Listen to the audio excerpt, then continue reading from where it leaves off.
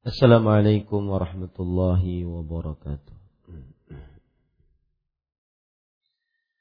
Bismillahirrahmanirrahim. Innal hamdalillah nahmaduhu wa nasta'inuhu wa nastaghfiruh wa na'udzu billahi min shururi anfusina wa sayyiati a'malina. Man yahdihillahu fala mudilla lahu ومن يضلل فلا هادي له وأشهد أن لا إله إلا الله وحده لا شريك له وأشهد أن محمدا عبده ورسوله يا أيها الذين آمنوا اتقوا الله حق تقاته ولا تموتن إلا وأنتم مسلمون يا أيها الناس اتقوا ربكم الذي خلقكم من نفس واحدة وخلق منها زوجها وبث منهما رجالا كثيرا ونساء واتقوا الله الذي تساءلون به والأرحام إن الله كان عليكم رقيبا يا أيها الذين آمنوا اتقوا الله وقولوا قولا سديدا يصلح لكم أعمالكم ويغفر لكم ذنوبكم ومن يطع الله ورسوله فقد فاز فوزا عظيما أما بعد فإن أصدق الحديث كتاب الله وأحسن الهدي هدي محمد صلى الله عليه وعلى آله وسلم وشر الأمور محدثاتها وكل محدثة بدعة وكل بدعة ضلالة wa kulla dhalalatin finnar.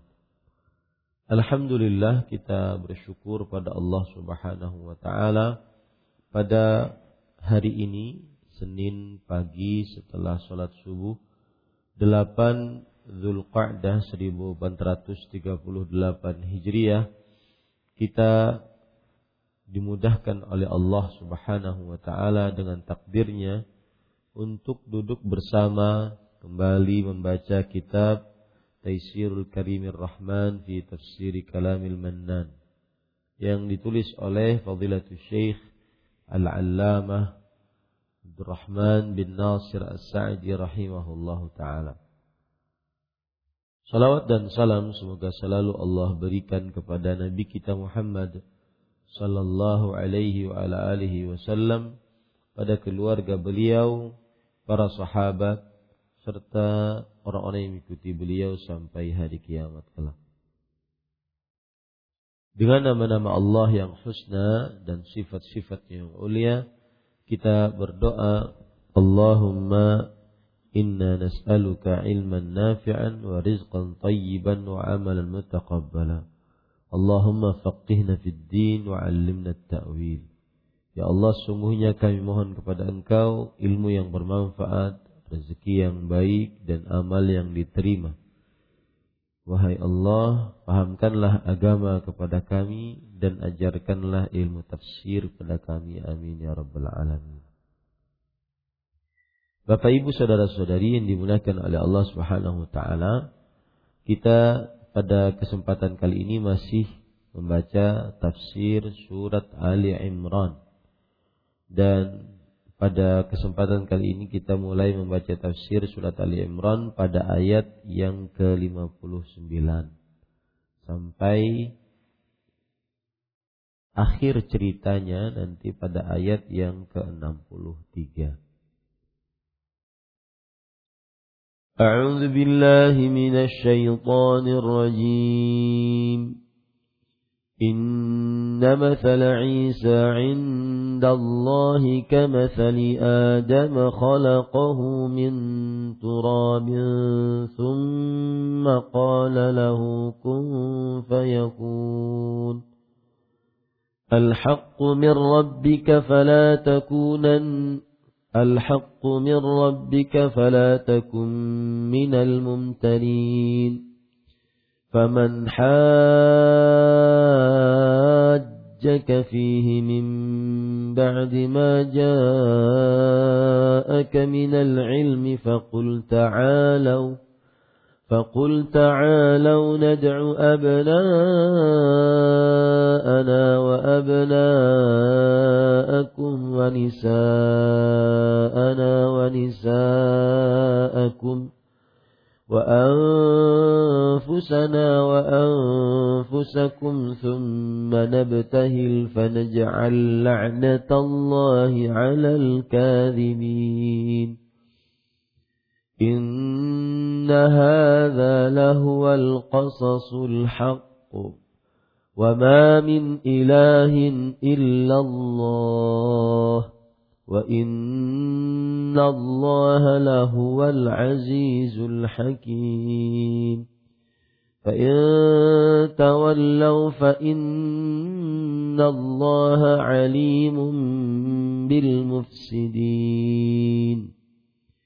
Artinya sesungguhnya permisalan atau penciptaan Isa di sisi Allah adalah seperti penciptaan Adam. Allah menciptakan Adam dari tanah. Kemudian Allah berfirman kepadanya, jadilah seorang manusia, maka jadilah dia. Apa yang telah kami ceritakan ini itulah yang benar, yang datang dari Rabbmu. Karena itu janganlah kalian termasuk orang-orang yang ragu. Siapa yang membantahmu tentang kisah Isa sesudah datang ilmu yang meyakinkan kamu, maka katakanlah kepadanya, marilah kita memanggil anak-anak kita dan anak-anak kamu, istri-istri kami dan istri-istri kamu, diri kami dan diri kamu. Kemudian marilah kita bermubahalah kepada Allah, dan kita minta supaya laknat Allah ditimpakan kepada orang-orang yang dusta. Sesungguhnya ini adalah kisah yang benar, dan tidak ada Tuhan yang berhak disembah melainkan Allah. Dan sesungguhnya Allah dialah yang maha perkasa lagi maha bijaksana. Kemudian jika mereka berpaling dari kebenaran, maka sesungguhnya Allah maha mengetahui orang-orang yang berbuat kerusakan. Para ikhwah yang dirahmati oleh Allah Subhanahu wa taala, di sini Allah berfirman, sesungguhnya permisalan penciptaan Isa di sisi Allah. Maksudnya adalah penciptaan Isa di sisi Allah, maksudnya dalam kuasa Allah, yang mana Allah Subhanahu wa taala tatkala menciptakan Nabi Isa tanpa bapa. Ini kuasa Allah Subhanahu wa taala. Seperti penciptaan Adam, yang mana Nabi Adam alaihi salam diciptakan tanpa bapa dan ibu. Otomatis penciptaan Isa lebih ringan dibandingkan penciptaan Adam. Adam alaihi salam diciptakan tanpa bapa dan tanpa ibu. Kemudian Hawa alaihi salam diciptakan tanpa laki-laki. Kemudian Isa bin Maryam diciptakan tanpa Hawa alaihi salam diciptakan tanpa perempuan. Kemudian Isa bin Maryam diciptakan tanpa laki-laki. Kemudian kita, umat Nabi Muhammad atau seluruh manusia, diciptakan dengan laki-laki dan perempuan. Maksudnya begini, Nabi Adam alaihissalam tanpa laki-laki, tanpa perempuan tercipta. Hawa alaihissalam tanpa perempuan tercipta. Karena Hawa alaihissalam tercipta dari tulang rusuk Nabi Adam. Berarti tanpa perempuan. Tidak ada pihak perempuannya begitu. Kemudian Isa bin Maryam diciptakan oleh Allah tanpa laki-laki. Cuma ada perempuan, yaitu ibunya. Maryam. Kita semua diciptakan dengan laki-laki dan perempuan. Itu urutan-urutan penciptaan manusia yang menunjukkan kuasa Allah Subhanahu wa taala. Paham ini? Saya ulangi. Ulangi tidak? Saya ulangi ya. Adam alaihissalam diciptakan oleh Allah tanpa adanya laki-laki dan perempuan. Allah cuma mengatakan kepada Adam, kun, jadilah. Maka jadilah. Fayakun. Nah, kemudian Hawa alaihissalam diciptakan tanpa adanya laki-laki. Tanpa adanya perempuan. Ya, perempuan. Kemudian Isa bin Maryam diciptakan tanpa adanya laki-laki. Seluruh manusia diciptakan oleh Allah dengan adanya laki-laki dan perempuan. Semuanya itu kekuasaan Allah Subhanahu wa taala. Khalaqahu min turabin, kemudian Allah berfirman kepadanya, jadilah seorang manusia, maka jadilah dia. Maka yang menciptakan Nabi Adam tanpa bapa, maka juga mampu menciptakan Isa lebih utama. Yang menciptakan Nabi Adam tanpa bapak dan ibu, maka lebih mampu menciptakan Isa yang cuma tanpa bapak. Ya, ini para ikhwan yang dirahmati oleh Allah Subhanahu wa taala. Ini semua tentang kekuasaan Allah Subhanahu wa taala. Kemudian Allah Subhanahu wa taala mengatakan, apa yang telah kami ceritakan itulah yang benar, yang datang dari Rabb-Mu. Karena itu janganlah kamu termasuk orang-orang yang ragu. Yang kami ceritakan tentang Isa itu yang benar. Tidak ada kebenaran kecuali itu. Dan setelah kebenaran pasti ada kesesatan. Artinya, kalau ada orang tidak beriman kepada kebenaran ini, yang ada hanya kesesatan. Yang ada hanya kesesatan. Makanya ketika Allah tadi berfirman, apa yang telah kami ceritakan itu, yaitu cerita tentang Nabi siapa? Nabi Isa. Ya, itulah yang benar. Yang telah kami ceritakan tentang Nabi Isa, itulah yang benar. Maksudnya Allah ciptakan Nabi Adam tanpa laki-laki. Tanpa pihak, Allah ciptakan Nabi Isa tanpa pihak laki-laki. Tapi tercipta. Itu yang benar. Karena itu janganlah kamu ragu-ragu. Kalau sudah benar, maka tidak boleh ragu-ragu. Karena setelah kebenaran yang ada cuma kesesatan. Setelah kebenaran yang ada cuma kesesatan. Kemudian pada ikhwan yang dirahmati oleh Allah, siapa yang membantahmu, yaitu mu di sini adalah Nabi Muhammad sallallahu alaihi wasallam. Mu di sini adalah Nabi Muhammad sallallahu alaihi wasallam. Siapa yang membantahmu tentang kisah Isa, sesudah datang ilmu yang meyakinkan kamu, maka katakanlah kepadanya, marilah kita memanggil anak-anak kami dan anak-anak kamu, istri-istri kami dan istri-istri kamu, dan diri kami dan diri kamu. Para ikhwah, inilah ayat yang disebut dengan ayat mubahalah.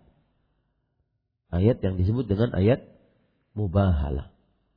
Yaitu Nabi, dan ceritanya ini tentang Nabi Muhammad sallallahu alaihi wasallam.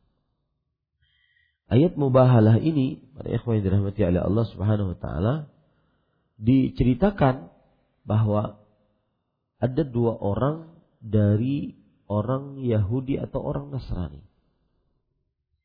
Dan dia ini pemimpin kaum. Namanya Al-Aqib dan At-Tayyib.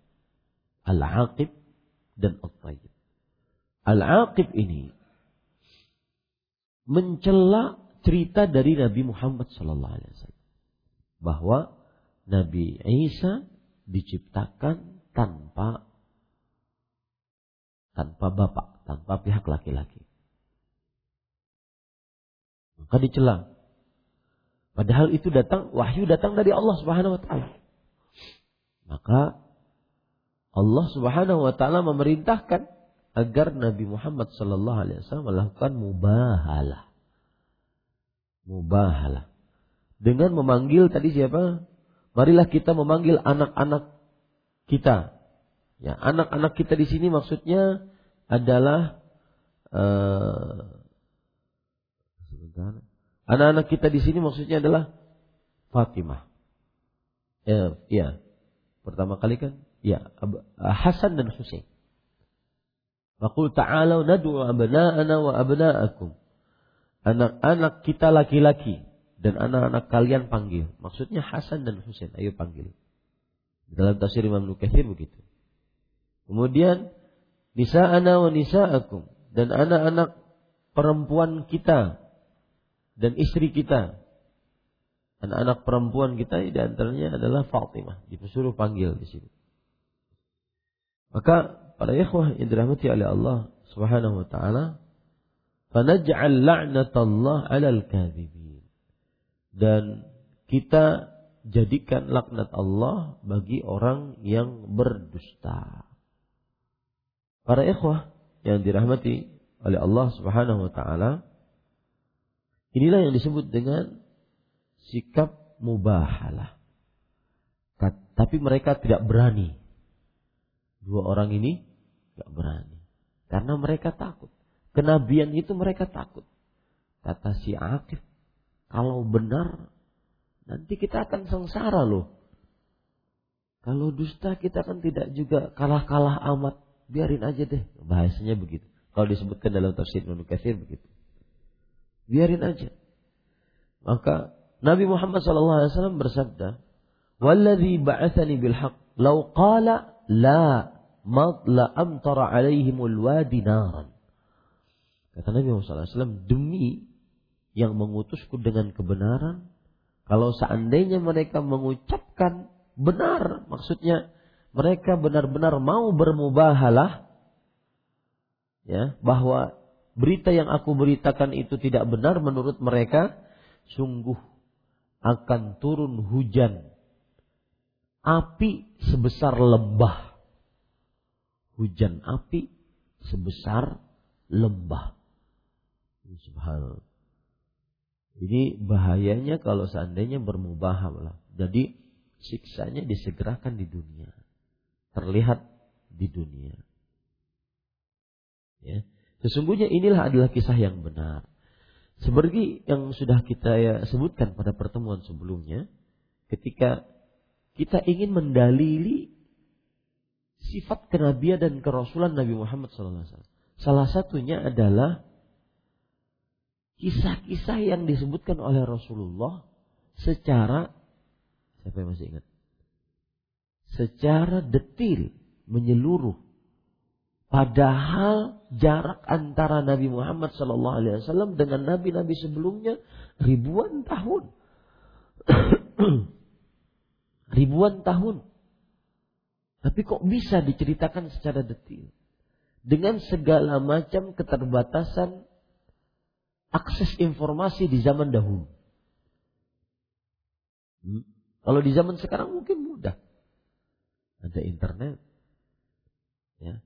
Di zaman dahulu dengan segala macam keterbatasan informasi, maka Nabi Muhammad SAW bisa bercerita dengan detail.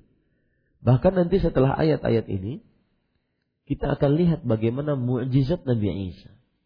Akmahal abrasa wa ahyal mauta. Menghilangkan penyakit, menghidupkan orang mati. Ya. Kemudian menghidupkan buru.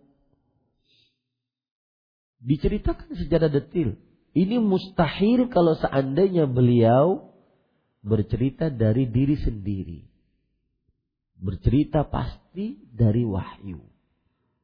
Itu yang saya katakan salah satu yang menguatkan iman kita dari kenabian dan kerasulan Nabi Muhammad sallallahu alaihi wasallam adalah cerita-cerita tentang kisah-kisah para nabi dan para rasul sebelum beliau secara detil dan tidak ada pertentangan satu dengan yang lainnya. Tidak ada. Jadi semakin kita yakin Nabi kita Muhammad sallallahu alaihi wasallam adalah seorang nabi dan rasul.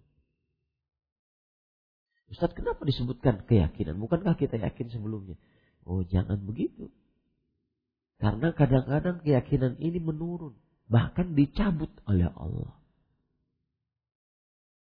Banyak orang-orang yang beriman kepada Allah, bahwa Allah adalah yang Maha Pencipta, Maha Pengatur, saya beribadah hanya kepada Allah. Tapi tidak beriman dengan kerasulan Nabi Muhammad sallallahu alaihi wasallam. Akhirnya tidak manfaat keimanannya kepada Allah. Makanya di sini disebutkan sesungguhnya ini adalah kisah yang benar. Dan tidak ada Rabb yang berhak disembah melainkan Allah. Nah, makanya setelah itu Allah Subhanahu wa taala menyebutkan tentang tauhid. Karena yang memberikan wahyu adalah Allah. Maka ajaran yang dibawa oleh Rasulullah benar adanya, yang mengutus beliau benar adanya. Allah Subhanahu wa taala. Makanya jangan kita ragu-ragu. Kemudian jika mereka berpaling dari kebenaran, maka sesungguhnya Allah Maha mengetahui orang-orang yang berbuat kerusakan. Para ikhwan yang dirahmati oleh Allah Subhanahu wa taala, ini menjadikan pelajaran bagi kita bahwa sebesar apapun maksiat yang kita lakukan, Allah Maha mengetahui. Dan Allah tidak akan membiarkan maksiat itu. Ya, di ayat yang saya sebutkan tadi, yang artinya, kemudian jika kalian berpaling dari kebenaran, bermaksiat kepada Allah, maka sesungguhnya Allah Maha mengetahui orang-orang yang berbuat kerusakan. Pada penggalan ayat ini terdapat dua pelajaran. Yang pertama, maksiat sekecil apapun yang Anda kerjakan, Allah tahu. Dan karena Allah tahu, Allah akan minta pertanggungjawaban itu. Ayat tadi. Allah Maha tahu. Karena Allah Maha tahu, maka Allah akan minta pertanggungjawaban atas itu. Maka hati-hati. Ini pelajaran. Maksiat apapun yang Anda kerjakan, walau sekecil apapun, tersembunyi dimanapun, Allah Maha tahu. Dan karena Allah Maha tahu, maka Allah akan minta pertanggungjawaban. Jadi jangan remehkan walau sekecil apapun. Sesungguhnya gunung yang menjulang tinggi itu hasil tumpukan batu-batuan kecil. La tahqiranna saghiratan innal jibala minal hasa. Janganlah engkau sekali-kali meremehkan sesuatu yang kecil. Sesungguhnya gunung hasil dari tumpukan batu-batu kecil. Abdullah bin Mas'ud radhiyallahu anhu mengatakan, "Innal mu'mina yara dzunubahu karajulin tahta jabal yakhafu an yaqa'a alaihi. Wa innal fajira yara dzunubahu kadzubabin yaqa'u ala anfihi fayaf'alu bi'adaihi hakadha."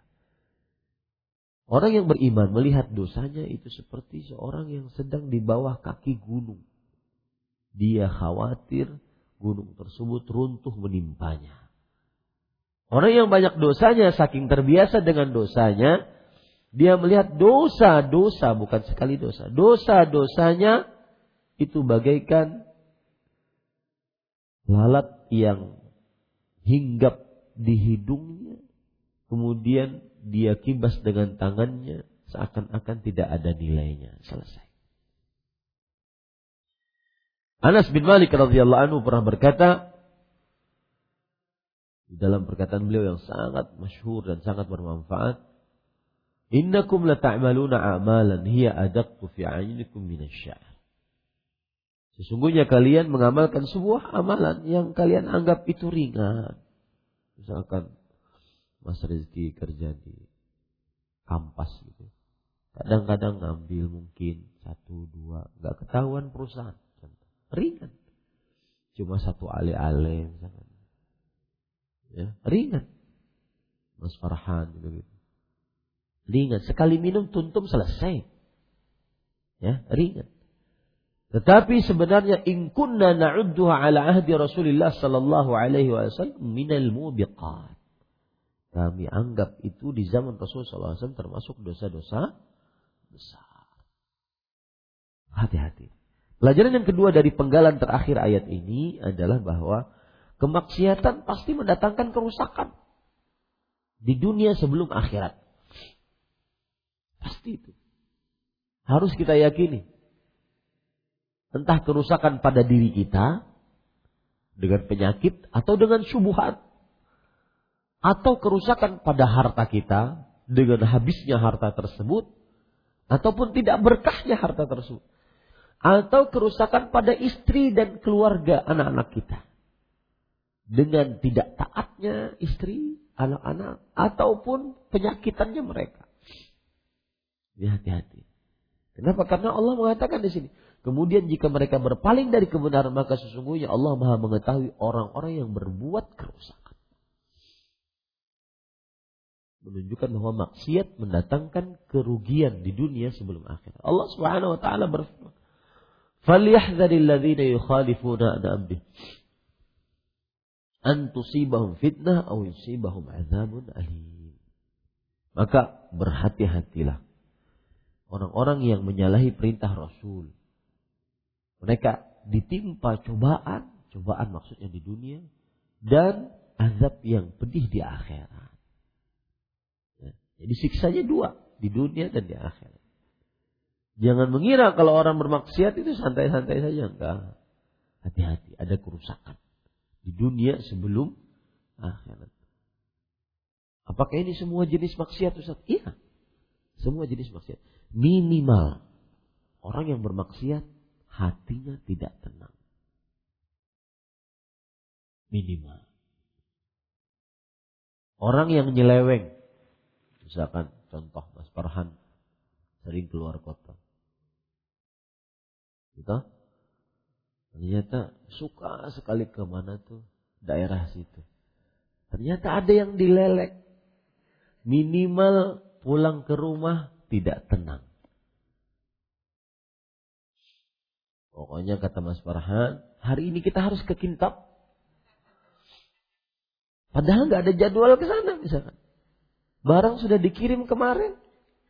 Ternyata ada yang dilelek di sana. Minimal masuk rumah, ya, ada Ummu Farihah, dia sudah tidak tenang. Itu minimal ketidaktenangan hati. Maksiat apa? Itu hanya sebatas contoh.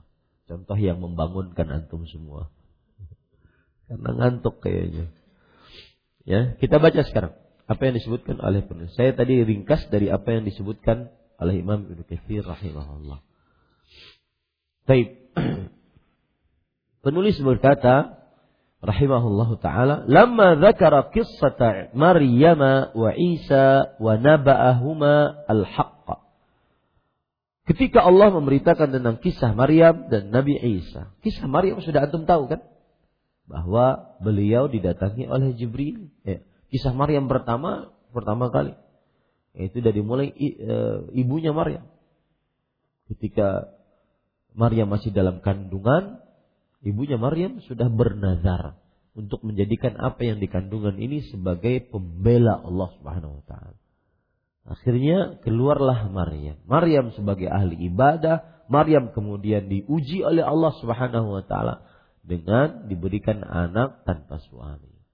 Dan Isa kisahnya adalah bayi yang lahir tanpa bapak, kemudian bisa berbicara di dalam buayan, kemudian setelah itu menjadi berkah untuk alam semesta, kemudian setelah itu mempunyai mukjizat-mukjizat karena beliau nabi dan rasul.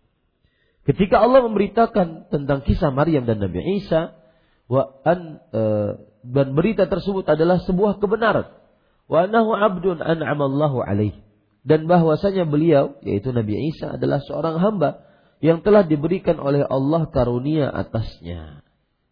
Karunia Allah Subhanahu wa taala kepada Nabi Isa banyak, yaitu berbicara dikala masih buayan, kemudian berbakti kepada kedua orang tua, itu karunia Allah. Ya. Petunjuk untuk bisa mengamalkan ketaatan, itu karunia Allah. Mudah dalam mengerjakan ketaatan, itu karunia Allah. sebagaimana mudah menjauhi atau tidak diberikan kesempatan, itu karunia Allah. Harus disyukuri. Kita melihat orang-orang yang kerja di bank konvensional. Saya kemarin ketemu orang.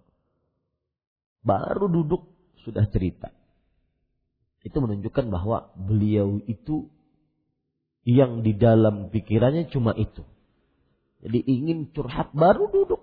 Sudah cerita masalah riba. Riba saya Ustaz 24M lagi. Ini riba atau apa ini? Ya, kayak untuk aja 24. Nah, bingung dengan keadaan ekonomi seperti ini. Kepada ikhwan yang dirahmati oleh Allah, saya bilang, Pak, salah satu tanda Allah Subhanahu wa taala, salah satu tanda Bapak bertaubat adalah jangan pernah berurusan dengan riba lagi. Dan nanti Allah akan menolong sesuai dengan kegigihan kita untuk melepaskan dari sebuah dosa. Pesan saya terakhir pada beliau, jangan remehkan kuasa Allah Subhanahu wa taala. Asal Anda taat, benar-benar berhenti dari berhutang riba, maka Allah akan memudahkan. Jangan remehkan kuasa Allah. Beliau sampai bilang, subhanallah, saya kadang-kadang sedih Ustaz kajian itu. Kawan-kawan di depan Ustaz, mereka sepertinya tidak ada beban. Meskipun mereka hidupnya biasa-biasa saja. Hidupnya menengah ke bawah. Biasa-biasa saja. Kendaraan biasa saja. Motor, mobil biasa saja. Orang mungkin melihat saya mobil Alphard, mobil ini. Tapi riba semua.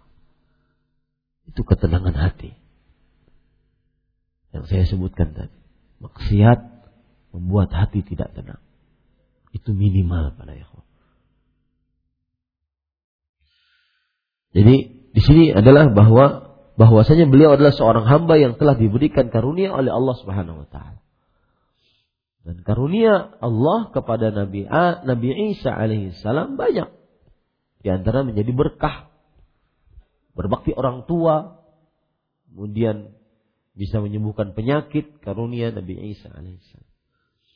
Wa anna man za'ama anna fihi syai'an minal ilahiyah faqad kadzaba 'ala Allah. Dan bahwa barang siapa yang menduga bahwa ada suatu sifat ketuhanan padanya, maka sesungguhnya ia telah berdusta kepada Allah Subhanahu wa taala. Ini yang dilakukan oleh kaum Nasrani. Bahwa Nabi Isa itu anak Tuhan. Saya ingin bertanya kepada antum, apa maksud anak Tuhan? Menurut kaum Nasrani.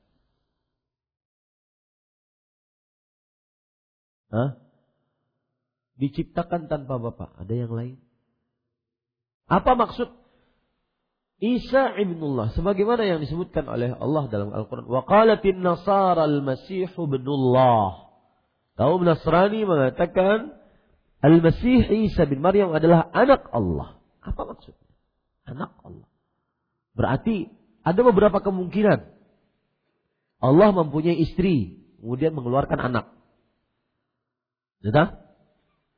Dan ini sepertinya mustahil dikatakan oleh orang-orang Nasrani. Ada kemungkinan yang lain. Allah Subhanahu wa taala menciptakan seorang anak, kemudian Allah titiskan dirinya kepada Isa. Mungkin ini. Allah menitis kepada Isa. Makanya disebut Isa anak Allah. Dan keyakinan ini ada pada kaum wahdatul wujud. Menitis. Keyakinan menitis ini ada pada kaum wahdatul wujud. Si fulan sudah sah tidak sholat lagi karena sudah ma'rifat. Karena Allah menitis pada dirinya. Makanya keyakinan wahdatul wujud itu diambilkan dari akidah kaum. Ada kemungkinan yang ketiga, yaitu Allah menyatu. Gambarannya biar mudah, kopi, susu disatu jadi kopi, susu, tambah untuk. Nah, ini para ikhwah menyatu yang disebut dengan al-ittihad. Yang pertama tadi hulul, yaitu yahullu makanah. Yang kedua ittihad. Dan itu dua-duanya proses wahdatul wujud. Yang pertama hulul menitis, yang kedua ittihad bercampur. Dan itu dua-duanya proses wahdatul wujud. Dua keyakinan ini yang akhirnya kaum Nasrani keliru. Menganggap Isa anak Allah berarti menganggap Allah menitis pada tubuh Isa. Atau menganggap Allah bercampur dengan Isa. Apa bedanya Ustaz menitis dengan bercampur? Beda. Kalau menitis berarti Allah masuk ke dalam dirinya, kemudian Nabi Isa sudah menjadi Allah begitu. Itu menitis. Sedangkan bercampur masih ada zatnya Isa dengan zatnya Allah bercampur. Jadi satu kesatuan. Itu yang disebut dengan akhirnya nanti ditambah dengan Ruhul Kudus yaitu Jibril, ditambah menjadi keyakinan trinitas. Paham ini para ikhwah? Ini akidah harus jangan sampai keliru. Kita lanjutkan. Maka sesungguhnya ia telah berdusta kepada Allah Subhanahu wa taala. Ia telah mendustai seluruh nabi-nabinya. Mendustai Isa. Ya. Wa kadzdzaba Isa sallallahu alaihi wasallam. Fa inna syubhata allati uridat liman ittakhadahu ilahan syubhatun batilah. Sesungguhnya syubhat yang terjangkit pada orang-orang yang menjadikan beliau itu sebagai Tuhan yang disembah, syubhat yang sangat batil. Syubhat yang sangat batil. Dari sisi mana batilnya? Lihat, beliau menjelaskan. Kalau kana laha wajhun sahih lakana Adam ahaqqu minhu. Subhanallah. Fa innahu khuliqa min duni wala ab. Artinya, sekiranya ada sedikit saja kebenaran dalam hal itu, yaitu syubhat menjadikan Nabi Isa alaihi salam sebagai Tuhan karena tidak punya bapak. Ya, kan Nabi Isa dijadikan Tuhan oleh Nasrani karena menganggap tidak punya bapak. Dan di sini letak tafrid dan ifrat, terlalu berlebihan mengagungkan, terlalu berlebihan meremehkan. Terlalu berlebihan mengagungkan kaum Nasrani terhadap Nabi Isa, terlalu berlebihan meremehkan kaum Yahudi, menganggap anak zina. Ya, subhanallah. Yang satu dianggap anak Tuhan, menganggap anak Tuhan, yang satu menganggap anak zina. Semakin yakin kita bahwa ajaran Islam, ajaran pertengahan. Nabi Isa makhluk Allah yang mulia, yang diciptakan dengan kalimat kun, tanpa bapa, tetapi beliau tetap makhluk, bukan Tuhan. Kaum Nasrani menjadikan Nabi Isa sebagai Tuhan karena Nabi Isa lahir tanpa bapa. Maka kata Syekh di sini, sekiranya ada sedikit saja kebenaran dalam hal itu, maka pastilah Adam alaihissalam lebih berhak dikultuskan sebagai Tuhan. Kenapa? Karena beliau diciptakan tanpa ayah, ini lebih hebat sebenarnya. Hei Nasrani, ini lebih hebat loh. Kenapa kalian gak jadikan dia Tuhan? Paham ya? Yang diciptakan dengan tanpa ayah dan tanpa ibu lebih hebat dibandingkan yang diciptakan tanpa ayah saja. Ini namanya qiyasul aula, Pak. Ini namanya analogi yang lebih utama. Kalau seandainya Nabi Isa berhak menjadi anak Tuhan karena diciptakan tanpa ayah, maka Adam lebih berhak dijadikan Tuhan karena diciptakan tanpa ayah dan ibu. Itu namanya qiyas apa? Aula dalam bahasa usul fiqih. Analogi terbalik. Analogi lebih utama maksud saya. Kemudian selanjutnya penulis mengatakan, wa ma'a dzalika fattafaqal basharu kulluhum ala annahu 'abdun min ibadillah. Tapi sekalipun demikian, seluruh manusia bersepakat bahwasanya beliau itu adalah seorang hamba di antara hamba-hamba Allah. Tidak ada satu generasi manusia pun yang menyatakan Adam anak Tuhan. Semuanya sepakat. Kalian ini kaum Nasrani gimana sih? Itulah. Semuanya sepakat bahwa Adam yang diciptakan lebih hebat dibandingkan Isa, hamba dari hamba Allah Subhanahu wa taala. Kita lanjutkan. Fada'wa ilahiyati Isa bikaunihi khuliqa min bila abda'wa min abtalid da'awa. Maka klaim ketuhanan Isa alaihissalam yang didasari oleh penciptaannya hanya dengan seorang ibu tanpa ayah merupakan klaim yang paling batil dari tuduhan-tuduhan yang ada. Wa hadha huwal haqq alladzi la raiba fihi anna Isa kama qala an nafsihi ma qultu lahum illa ma amartani an i'budullaha rabbi wa rabbakum.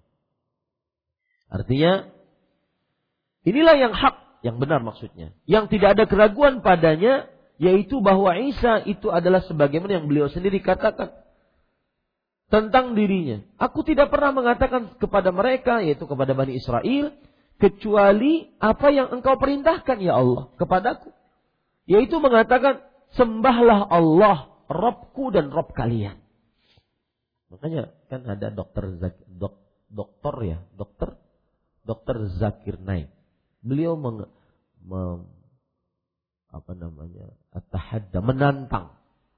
menantang orang-orang, datangkan satu perkataan Nabi Isa di Injil yang mengatakan sembahlah aku.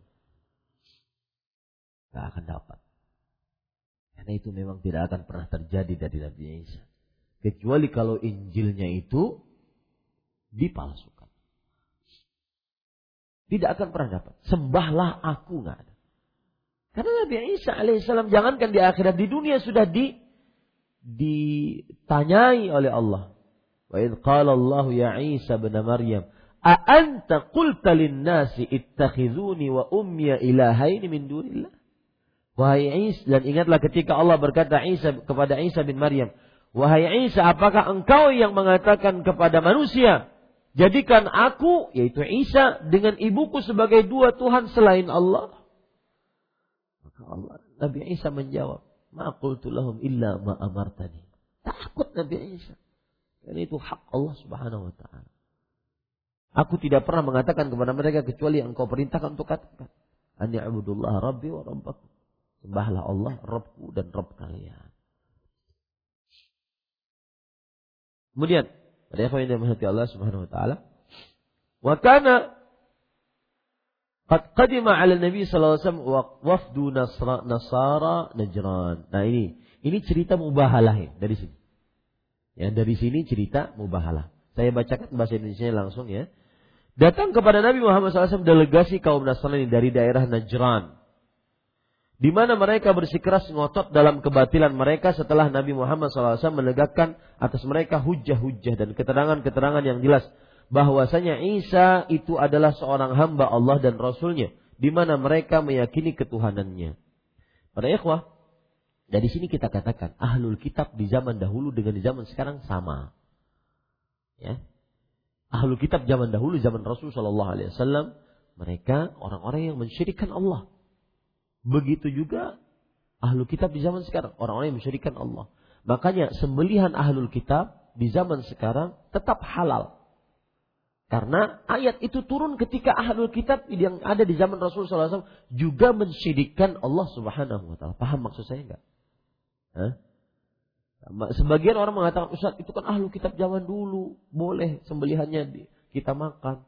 Nah, kita katakan ahlul kitab ketika ayat itu turun, Al-Maidah ayat 5, ya, yang menyatakan bahwa sembelihan ahlul kitab halal, itu adalah ahlul kitab yang turun di zaman Rasulullah dan mereka pun mensyirikkan Allah seperti sekarang. Maka hukumnya pun sama. Sembelihan mereka halal selama belum ada penyimpangan dalil. Penyimpangan dalam penyembelihan. Seperti mereka mengucapkan dengan nama Yesus. Bismillah diganti dengan Bismil Masih. Dengan nama Yesus. Atau dengan apa lagi? Menyembelihnya dengan setrum. Menyembelihnya dengan selain disembelih atau semisalnya. Maka baru itu haram. Tapi asalnya hukumnya apa? Halal. Kita lanjutkan. Nah, mereka ini tidak mau. Ya, tidak percaya dengan penjelasan dari Nabi Muhammad SAW. Sikap keras kepala mereka telah sampai pada titik di mana Allah memerintahkan kepada beliau, itu kepada Nabi Muhammad SAW, agar menantang mereka untuk bermubahalah. Ya, ini bermubahalah. Fa innahu qad ittadha lahumul haqq. Karena sesungguhnya kebenaran itu jelas bagi mereka. Walakinnal inada wat ta'assuba mana'ahum minhu. Akan tetapi kedurhakaan dan fanatisme telah menghalangi mereka dari menerima kebenaran tersebut. Nah, ini dua sifat kenapa orang menolak kebenaran. Yang pertama, menyombongkan diri, kibr, inad. Yang kedua, fanatisme, ta'assub. Fanatisme terhadap yang keliru. Orang-orang kalau pelaku bid'ah dikatakan, wahai fulan, ini bid'ah jangan dilaksanakan. Umat kai-kai kita salah berataan. Siapa yang menyalahkan kai-kai dia? Ya. Yang Anda lakukan dulu bid'ah. Maka kita katakan, maka dia menjawab kadang-kadang, nah, guru-guru kita salahlah berataan. Siapa yang menyalahkan guru-guru pian? Perbuatan inilah bid'ah. Tidak ada yang nyalahin orang-orang dahulu. Perbuatan ini bid'ah. Ini menunjukkan bahwa perbuatan orang menolak kebenaran disebabkan karena dua. Al-kibru wa ta'assub. Kesombongan dan fanatisme. Kita lanjutkan. Maka Rasulullah sallallahu alaihi wasallam da'ahum ila al-mubahalah bi an yuhdira huwa wa ahluhu wa abna'uhu. وهم يحذرون بأهلهم وأبنائهم ثم يدعون الله تعالى أن ينزل عقوبته ولعنته على الكاذبين. Maka Rasulullah SAW menantang mereka untuk bermubahalah, di mana mereka menghadirkan keluarga dan anak mereka, dan beliau pun menghadirkan keluarga dan anak-anak beliau. Siapa anak-anak yang dihadirkan tadi yang saya sebutkan? Hasan dan Husain, kemudian Fatimah. Kemudian mereka semua berdoa kepada Allah Subhanahu wa taala agar menurunkan siksa dan laknatnya atas orang-orang yang berdusta. Fatasyawaru hal yujibunahu ila dzalik. Kemudian mereka mengadakan musyawarah dahulu, apakah mereka menerima tantangan itu. Ini kebiasaan orang-orang penentang kebenaran. Kalau sudah digertak, takut. Ya. Karena kebenaran itu tabiat manusia yang ada di dalam sumber hati paling dalam. Hanya mereka takut. Akhirnya keputusan mereka sepakat untuk tidak meladeni tantangan tersebut karena mereka yakin bahwa beliau itu adalah benar-benar nabi. Ya. Kalau benar-benar nabi, kenapa enggak beriman sekalian? Dan bahwa apabila mereka menerima tantangan itu, pastilah mereka beserta keluarga dan anak-anak mereka akan celaka. Maka akhirnya mereka meminta perjanjian damai dengan beliau dengan memberikan kepada beliau bayaran jizyah. Lalu Rasulullah SAW menerima keputusan mereka tersebut dan tidak mengusir mereka karena maksud yang diinginkan telah terpenuhi, yaitu jelasnya kebenaran. Nah, ini pelajaran menarik. Kalau sudah kita dakwahi, ternyata tugas kita sudah tersampaikan, yaitu menjelaskan kebenaran, selesai. Dia mau menerima kebenaran tersebut, mau melaksanakannya, itu petunjuk dari siapa? Dari Allah. Tugas kita selesai. Karena Rasulullah SAW tidak melanjutkan orang tersebut untuk bermubahalah. Karena mereka sudah takut. Maka yakin bahwa disebutkan dalam riwayat Bukhari, janganlah kita, kalau bahasa kita, jangan. Kalau dia salah, kita menang. Tapi kalau dia benar, kita sengsara. 7 turunan loh. Takut mereka. Nah ini para ikhwan yang dirahmati oleh Allah. Tampak jelaslah kedurhakaan mereka di mana mereka bersikeras untuk tidak menerima tantangan tersebut. Dan hal itu menjelaskan bahwa mereka itu adalah orang-orang yang zalim. Walihada qala Allah Ta'ala, inna hadza lahuwal qasasul haq. Oleh karena itulah Allah Subhanahu wa taala berfirman, sesungguhnya ini adalah kisah yang benar. Ai alladzi la raiba fih, yaitu kisah yang tidak ada keraguan padanya. Wa inna Allah lahuwal azizul hakim, alladzi huwa alladzi qahara biqudratihi wa quwwatihi jami'al ma'budat wa ad'anat lahu sukkanul ardi was samawat. Dan sesungguhnya Allah dialah yang maha perkasa, yakni yang dengan kekuasaan dan kekuatannya menguasai seluruh makhluk yang tunduk patuh padanya dari penduduk langit dan bumi. Fahuwal hakim alladhi yada'ul asya' mawadhi'aha wa yunziluha manazilaha. Dan dia bersama itu adalah maha bijaksana yang meletakkan segala sesuatu pada tempatnya, yang menempatkannya pada posisi yang tepat. Pada ikhwah, sering sekali kenapa disebutkan digandengkan antara innahu azizun hakim. Sesungguhnya Allah maha bijak, maha perkasa dan maha bijaksana. Di sini ada pelajaran sebagaimana disebutkan oleh penulis di sini. Meskipun Allah aziz, menguasai langit dan bumi, Allah perkasa, menguasai langit dan bumi, akan tetapi Allah pun hakim. Keperkasaan Allah tidak membuat Allah berbuat semena-mena, tetapi Allah tetap hakim, meletakkan sesuatu pada tempatnya. Coba kalau seandainya Allah semena-mena, itu hidung diletakkan di atas kepala, gimana? Padahal kita ingin bernafas. Padahal kalau seandainya hujan terkena nantinya masuk. Nah, yang seperti ini para ikhwah, mengingat nama-nama Allah seperti ini menenangkan hati, terutama tatkala kita sedang resah, gelisah. Aziz, Allah maha perkasa, tapi dengan keperkasaannya tetap saja Allah maha hakim. Allah perkasa, membuat saya kaya raya, tapi mungkin Allah maha hakim, membuat saya hidupnya cuma berkecukupan saja. Cukup makan 3 kali sehari, cukup 1 piring, cukup telur, cukup nasi kuning, cukup lontong. Ya, itu bukan cukup, satu lebih.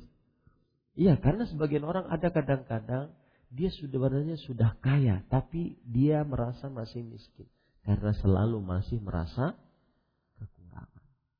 Maka saya sering katakan, rubah image tentang kekayaan. Kaya itu adalah ketika seorang sudah merasa cukup, bukan ketika berlebih. Ini para ikhwan yang dirahmati oleh Allah. Ada cerita lucu. Ustaz Firanda masuk ke rumah Bang Jaid yang besar. Kemudian beliau, Din, ini rumah. Rumah Ustaz. Subhanallah, ini hisabnya lama ini. Kecuali kalau dikasih ke saya. Jadi para ikhwan yang dirahmati oleh Allah Subhanahu wa taala, Allah itu kalau seandainya kita berpikir tentang nama-nama Allah Aziz, Hakim, kita akan tenang. Nyari rezeki, oh Aziz, maha perkasa. Allah ngasih saya sekarang menjadi manusia yang paling triliuner, milioner. Allah perkasa. Tapi Hakim, Allah mungkin gak ngasih karena belum siap. Oh miskinnya sombong, gimana kaya? Oh miskin aja sering kadang-kadang menjadi masbuk terakhir, gimana kaya? Hakim. Dan begitulah terus contoh-contoh kehidupan manusia. Allah Aziz, Hakim, perkasa dan bijaksana. Makanya sering digandeng dalam Al-Quran. Lihat saja antum kalau baca Quran. Wal innallaha azizun hakim. Sesungguhnya Allah maha perkasa dan maha bijaksana. Sedikit tentang aziz. Ini hanya sekedar mengulangi. Dan ini faedah saya ingat terus dari Ustaz Firanda. Bahwa nama kadang-kadang misalkan Abdul Aziz, maka bolehkah nama tersebut dipanggil Aziz saja? Namanya aslinya Abdul Aziz, tapi karena dipanggil Aziz saja. Atau ada orang bernama Aziz, Aziz boleh. Bolehkah seperti itu? Maka jawabannya dibedakan antara nama. Ada nama-nama yang memang tidak boleh bernama dengannya kecuali siapa? Allah. Seperti Rahman, seperti Khaliq, seperti Razzaq, itu Allah itu yang memiliki. Rahman yang Maha Pengasih. Tidak ada yang bernama Rahman kecuali Allah. Makanya di zaman Abu Bakar As-Siddiq ada namanya yang mengaku menjadi Rahmanul Yamamah. Diperangi oleh Abu Bakar As-Siddiq. Kemudian Khaliq yang Maha Pencipta. Gak ada yang Maha Pencipta kecuali Allah. Maka nama-nama seperti ini tidak boleh dipanggil dengan nama itu. Harus ada abad di depannya. Abdul Khaliq, Abdul Razzaq yang Maha Pemberi rezeki. Tidak ada kecuali Allah. Abdul Rahman, Abdullah. Gak boleh orang dipanggil Allah, gak boleh. Ya, Ar-Rahman. Jadi kaedahnya boleh kita memanggil nama-nama itu kalau seandainya itu nama bukan nama khusus milik Allah. Seperti Aziz, Abdul Aziz. Aziz itu nama Nabi pun Aziz. Lihat dalam surah Taubah. Azizun alaihi ma'anittum. Rasulullah sallallahu alaihi wasallam sangat sedih apa yang kalian rasakan. Artinya sangat perhatian terhadap apa yang Aziz. Maka boleh orang bernama Aziz. Tanpa Abdul Aziz pun boleh. Abdul Aziz dipanggil Aziz pun boleh. Banyak tidak orang bernama Aziz? Banyak. Maka itu boleh. Ya. Yang tidak boleh adalah nama yang khusus milik siapa? Allah. Jadi kaedahnya tadi apa? Kalau ada nama yang khusus milik Allah, maka tidak boleh dinamai kecuali untuk Allah. Dalam memanggil pun begitu. Rahman. Itu namanya siapa? Abdul Rahman. Tidak boleh panggil Rahman. Rahman itu mana? Ya. Apalagi dipanggil Aman. Ya, maka harus lengkap panggilannya Abdul Rahman. Dan ini salah satu bentuk hijrah. Ya, kebiasaan-kebiasaan buruk diganti dengan kebiasaan-kebiasaan baik. Maka mulai saya sekarang panggil Abdul Rahman atau Abu Aqilah atau yang lain. Ya. Atau Suwaib. Demikian. Cukup kiranya. Mohon maaf terlalu panjang. Subhanakallah bihamdik asyhadu an la ilaha illa anta astaghfiruka wa atubu ilaik. Wassalamualaikum warahmatullahi wabarakatuh.